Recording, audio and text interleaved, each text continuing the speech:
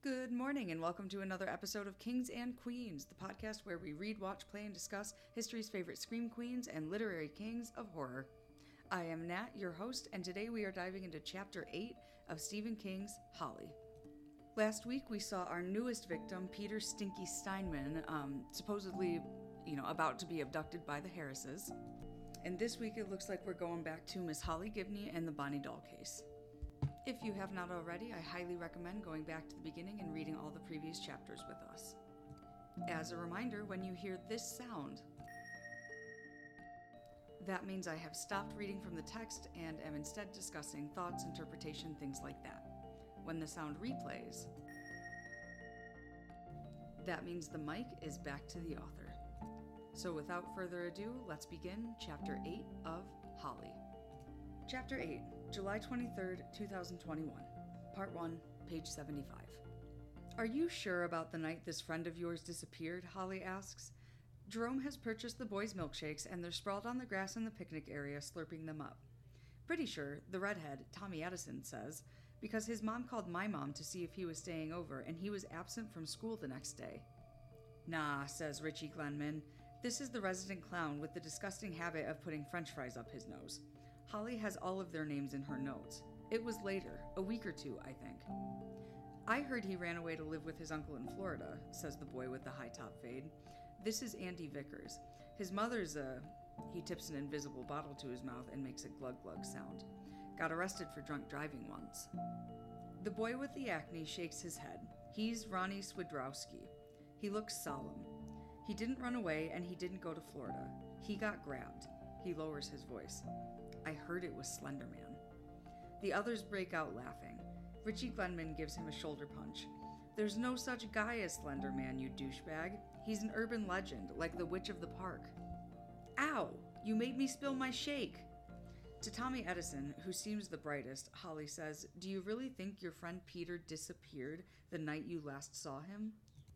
Not positive. That was over 2 years ago, but I think so. Like I said, he wasn't in school the next day. Skippin', Ronnie Swidrowski says. Stinks did it all the time, 'cause his mother's No, it was later, Richie Glenman insists. I know, because I was matching quarters with him in the park after that, over in the playground. They go back and forth about it, and Swidrowski starts giving a reasoned and logical argument for the existence of Slender Man, who he hears also got some teacher from the college back in the old days, but Holly has heard enough. The disappearance of Peter Stinky Steinman, if he has in fact disappeared at all, almost certainly has nothing to do with the disappearance of Bonnie Doll, but she intends to find out a little more, if only because the Dairy Whip and the auto repair shop are just half a mile apart. The Jet Mart, where Bonnie was last seen, is also fairly close. Jerome gives Holly a look, and she gives him a nod. Time to go. You guys have a nice day, he says. You too, Tommy Edison says. The clown points at them with a ketchup-stained finger and says, Veronica Mars and John Shaft. They all break up laughing. Halfway across the parking lot, Holly stops and goes back. Tommy, the night you and Richie saw him here, he had his skateboard, right? Always, Tommy says. Richie says, and he still had it a week later when we were matching for quarters. That lame Alameda with the crooked wheel. Why? Tommy asks. Just curious, Holly says. It's the truth. She's curious about everything. It's how she rolls. Chapter 8, Part 2, page 76. As they walk back up the hill to their cars, Holly takes the earring out of her pocket and shows it to Jerome. Whoa, hers? Almost positive. How come the cops didn't find it? I don't think they looked, Holly says. Well, you win the Sherlock Holmes Award for superior detection. Thank you, Jerome. Which of them did you believe about Stinky Steinman? The redhead or the goofball? Holly gives him a disapproving look. Why don't we call him Peter? Stinky is an unpleasant nickname. Good old Holly, always trying to be kind, but I will admit, as the reader, it sounds like it might be personal. And I think with Holly's historical shyness, especially in public settings, I suspect she has a personal beef with mean nicknames. Jerome doesn't know Holly's entire history. His sister Barbara knows more. But he knows when he's inadvertently pressed on a sore spot. Peter. Got it. Pete now. Pete forever. So was the night they saw him at the Dairy Whip the last time they saw him, or was he matching quarters with Mr. French Fries up the nose in the park a week later? If I had to guess, I'd say Tommy's right and Richie got his times mixed up. It was 2.5 years ago, after all. That's a long time when you're that age. They have reached the auto repair shop. Jerome says, "Let me work Steinman a little." "Can I?" "What about your book?" "I told you, I'm waiting for information. Editor insists. We're talking Chicago 90 years ago, give or take, and that means mucho research." "Are you sure you're not just procrastinating?" Jerome has a wonderful smile, mucho charming, and flashes it now. There might be an element of that, I guess, but chasing after lost kids is more interesting than chasing after lost dogs, which is Jerome's usual part-time gig with Finders Keepers. You don't really think Dahl and Steinman are related, do you?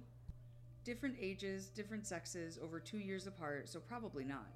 But what do I always say about probably, Jerome? It's a lazy word. Yes, She gasps and put a hand to her chest. "What?" "We weren't wearing our masks. I never even thought of it, and neither were they." "But you're vaxxed, right?" "Double vaxxed, and so am I." "Do you think they were?" "Probably not," Jerome says. He realizes what he said and laughs. "Sorry. Old habits die hard." Holly smiles. Old habits do indeed die hard, which is exactly why she wants a cigarette. Holly seems a little bit closed-minded that these cases might be related, but I have to agree with her that the MO is a little bit different from what she can see of the case. But if she's correct, 2 years apart, not the same thing, if she's incorrect, that means that the Harrises have been at this for several years.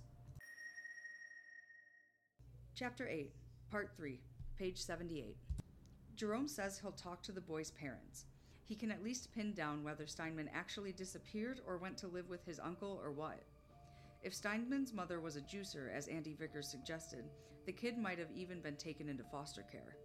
The job, as Jerome sees it, is simply to confirm Steinman has nothing to do with Dahl. Holly promises $100 a day, 2-day minimum plus expenses. She's pretty sure he'll get Barbara to do the online stuff, but he'll split with her, even Steven, so that's okay. "What are you going to do?" Jerome asks. "I think I'll take a walk in the park," she says, "and think." "You do that. It's a skill." Chapter 8, Part 4, page 78.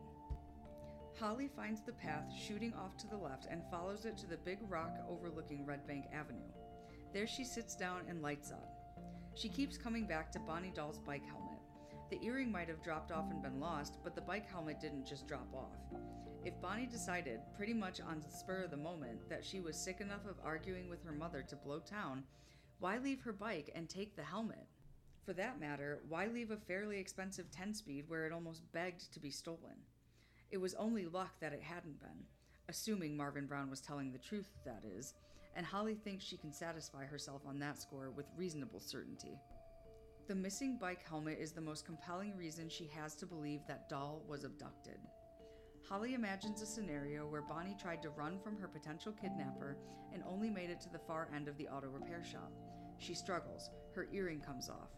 She's bundled into her kidnapper's vehicle. In her mind's eye, Holly sees a small windowless panel truck, with her helmet still on. Perhaps the man knocks her out. Perhaps he ties her up. And maybe he even kills her right there, either on purpose or by accident.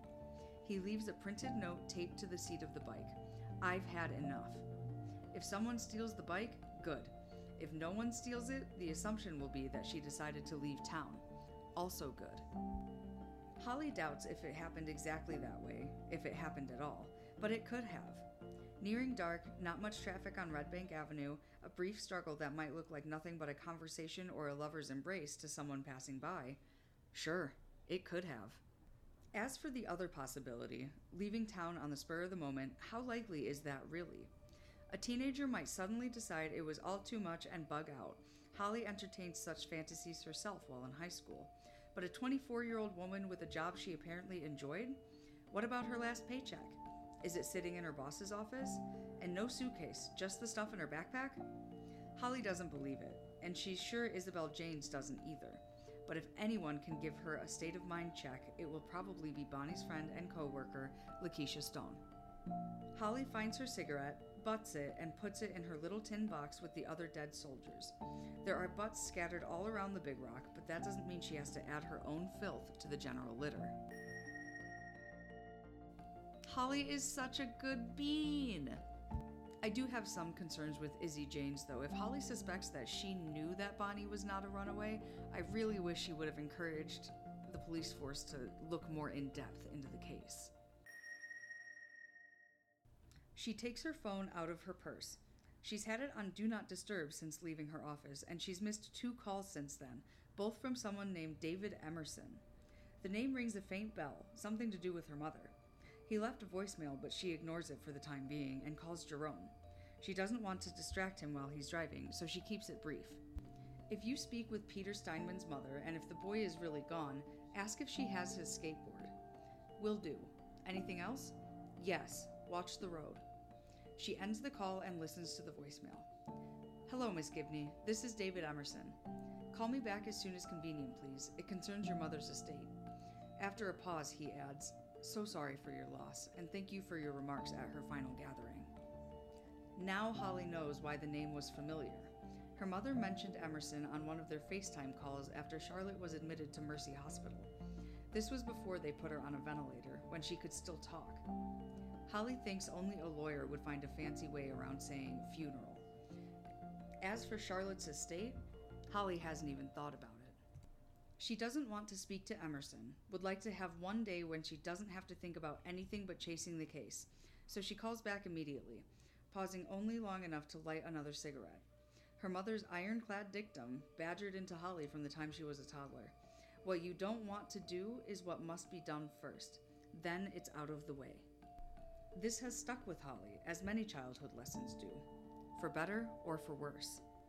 It's Emerson himself who answers, so Holly guesses he is one of many now working from home, without the layers of help professional people took for granted pre-COVID. Hello, Mr. Emerson. This is Holly Gibney, returning your call. Spread out below her is half a mile of Red Bank Avenue. It interests her quite a bit more than the lawyer. Thanks for calling back, and once again, I'm very sorry for your loss. Everything over there abandoned except for the used storage, she thinks, and that doesn't look like it's doing much business. On this side of the street, you have the least used section of the park, where upright citizens fear to tread except in broad daylight. If you plan to grab somebody, what better place? Miss Gibney? Did I lose you? No, I'm here. What can I do for you, Mr. Emerson? Something about my mother's estate, wasn't it? There can't be much to discuss there. Not after Daniel Haley, she thinks. I did legal work for your Uncle Henry before he retired, so Charlotte engaged me to write her will and made me executor. This was after she began to feel unwell and a test showed she was positive for the virus. There's no need for a reading at a family gathering. What family, Holly thinks? With Cousin Janie dead and Uncle Henry vegetating in Rolling Hills elder care, I'm the last pea in the pod. Left to you. Pardon me, Holly says. I lost you there for a second. Sorry. I said that with the exception of a few minor bequests, your mother left everything to you. The house, you mean. She's not pleased by the idea, she's dismayed. The memories she has of that house, and the one preceding it in Cincinnati, are dark and sad for the most part, leading up to that final Christmas dinner where Charlotte insisted that her daughter wear the Santa hat Holly had worn for the holiday as a child. It's tradition, her mother had exclaimed as she carved the dry as Sahara turkey. So, 55-year-old Holly Gibney in a Santa hat. Yes, the house and all the furnishings therein. I'm assuming you'll want to sell? Of course she will, and Holly tells him so. Her business is based in the city. Even if it weren't, living at her mother's house in Meadowbrook Estates would be like living in Hill House. Meanwhile, Counselor Emerson had continued, something about keys, and she has to ask him again to rewind. I said I have the keys, and I think we should agree on a time when you can come up here and inspect the property, see what you want to keep and what you want to sell. Holly's dismay deepens. I don't want to keep any of it. Emerson chuckles. That's not an unusual first reaction in the wake of a loved one's death, but you really must do a walkthrough. As Mrs. Gibney's executor, I'm afraid I have to insist on that. To see what repairs might need to be made before selling, for one thing, and based on years of experience, I think you will find things you want to keep. Could you possibly do it tomorrow? I know that's short notice and it's a Saturday, but in these situations, sooner is usually better than later. Holly wants to demur, to say she has a case, but her mother's voice again intrudes. Is that a reason, Holly, or just an excuse? To answer that, she has to ask herself if the disappearance of Bonnie Dahl is an urgent case, a race against time case, like when Brady Hartsfield was planning to blow up the Mingo Auditorium during a rock concert. She doesn't think it is.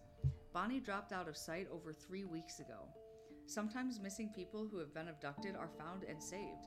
More often they are not. Holly would never say so to Penny, but whatever happened to Bonnie Ray has almost certainly already happened.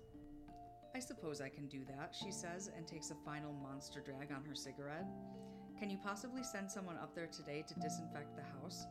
I suppose that sounds overly cautious, maybe even paranoid, but not at all, not at all. We don't really understand this virus yet, do we?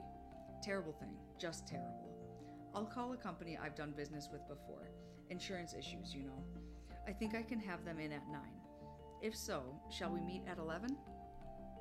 Holly sighs and stubs out her cigarette. That sounds all right. I imagine the disinfecting will be expensive, especially on a weekend. Emerson chuckles again. It's a pleasant one, easy on the ears, and Holly supposes he uses it often. I think you'll be able to afford it. Your mother was quite well off, as I'm sure you know. Holly isn't exactly shocked to silence, but she's certainly surprised. Shock will come later. Holly? Miss Gibney? Still there? I'm afraid I know no such thing, Holly says. She was well off. My Uncle Henry was too, but that was before Daniel Haley. I don't know that name, I'm afraid.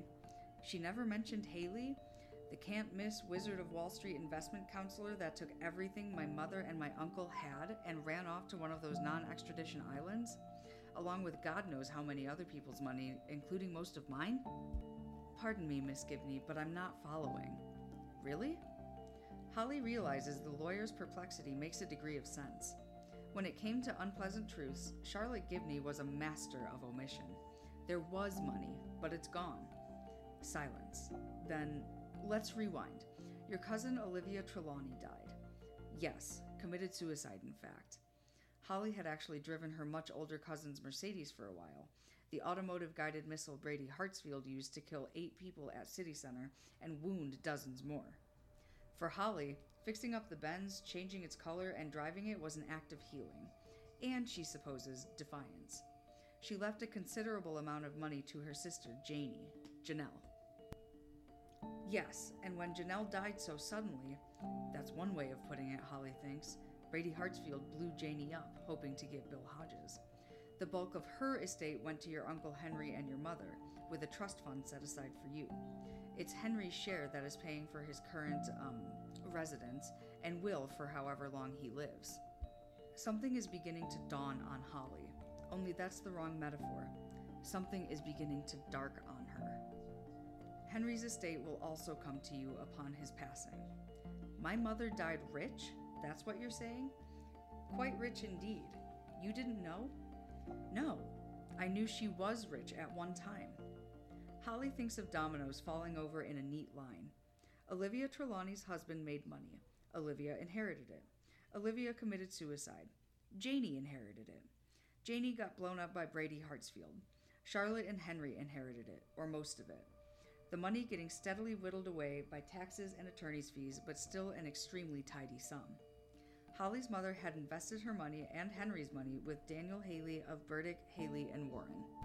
Later, she had also invested most of Holly's funds with Holly's agreement, and Haley had stolen it.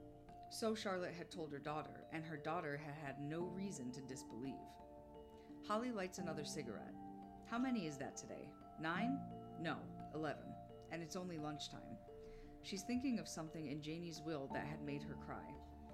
I am leaving $500,000 in trust for my cousin Holly Gibney so she can follow her dreams. Miss Gibney? Holly? Still there? Yes, give me a moment. But she needs more than a moment. I'll call you back, she says, and ends the call without waiting for a reply. Did her cousin Janie know that as a frightened, lonely girl, Holly had poetic ambitions? She wouldn't have known from Holly herself, but from Charlotte? From Henry? And what does it matter? Holly wasn't a good poet, no matter how much she desperately wanted to be. She had found something she was good at. Thanks to Bill Hodges, she had another dream to follow, a better one. It came late, but better late than never. One of her mother's pet sayings clangs in her head. Do you think I'm made of money? According to Emerson, Charlotte had been. Not early, but later, after Janie died, yes. As for losing it, and losing Henry's, and losing most of Holly's trust fund to the dastardly Daniel Haley, Holly quickly Googles Daniel Haley, adding Burdick and Warren, the other two partners. She gets nothing. How had Charlotte been able to pull it off? Was it because Holly had been so grief-stricken at the passing of Bill Hodges and at the same time so entranced by the business of detection, of chasing the case? Was it because she trusted her mother? Yes to all three, but even so, I saw stationery, she whispers. A couple of times I even saw asset sheets. Henry helped her trick me. He must have. Although Henry, now deep in dementia, would never be able to tell her so, or why. She calls Emerson back. How much are we talking about, Mr. Emerson? This is a question Emerson is duty-bound to answer because what Charlotte had is now hers. Adding in the bank account and the current value of her stock portfolio, David Emerson says, I'd put your inheritance at just over $6 million. Assuming you outlive Henry Soroy, there will be another $3 million. And it was never lost? Never stolen by an investment specialist who had my mother's and uncle's power of attorney? No. I'm not sure how you got that idea, but in a growl utterly unlike her usual soft tone of voice, Holly says, because she told me. End of chapter 8. So there wasn't a lot of things to unpack in this chapter, but the one thing that there is leaves a lot of questions. I cannot begin to imagine, other than maybe trying to keep Holly humble growing up, I cannot think of a reason that she would make such an elaborate lie with her brother Henry to cover up the fact that they are wealthy. It's another example of Charlotte manipulating and controlling Holly in every aspect that she can. I just don't know the motivation behind it. Love the hot tea in the Gibney family. Thank you so much for joining me, and I do hope you come back next week. We'll dive right into chapter 9. I cannot wait to see where this goes. As always, please drop me a line if there are things you like, you don't like, anything I can improve for you, because I really appreciate you coming to the Spooky Think Tank every single Sunday. Now just remember, it's all a bunch of hocus pocus. Don't forget to like and subscribe.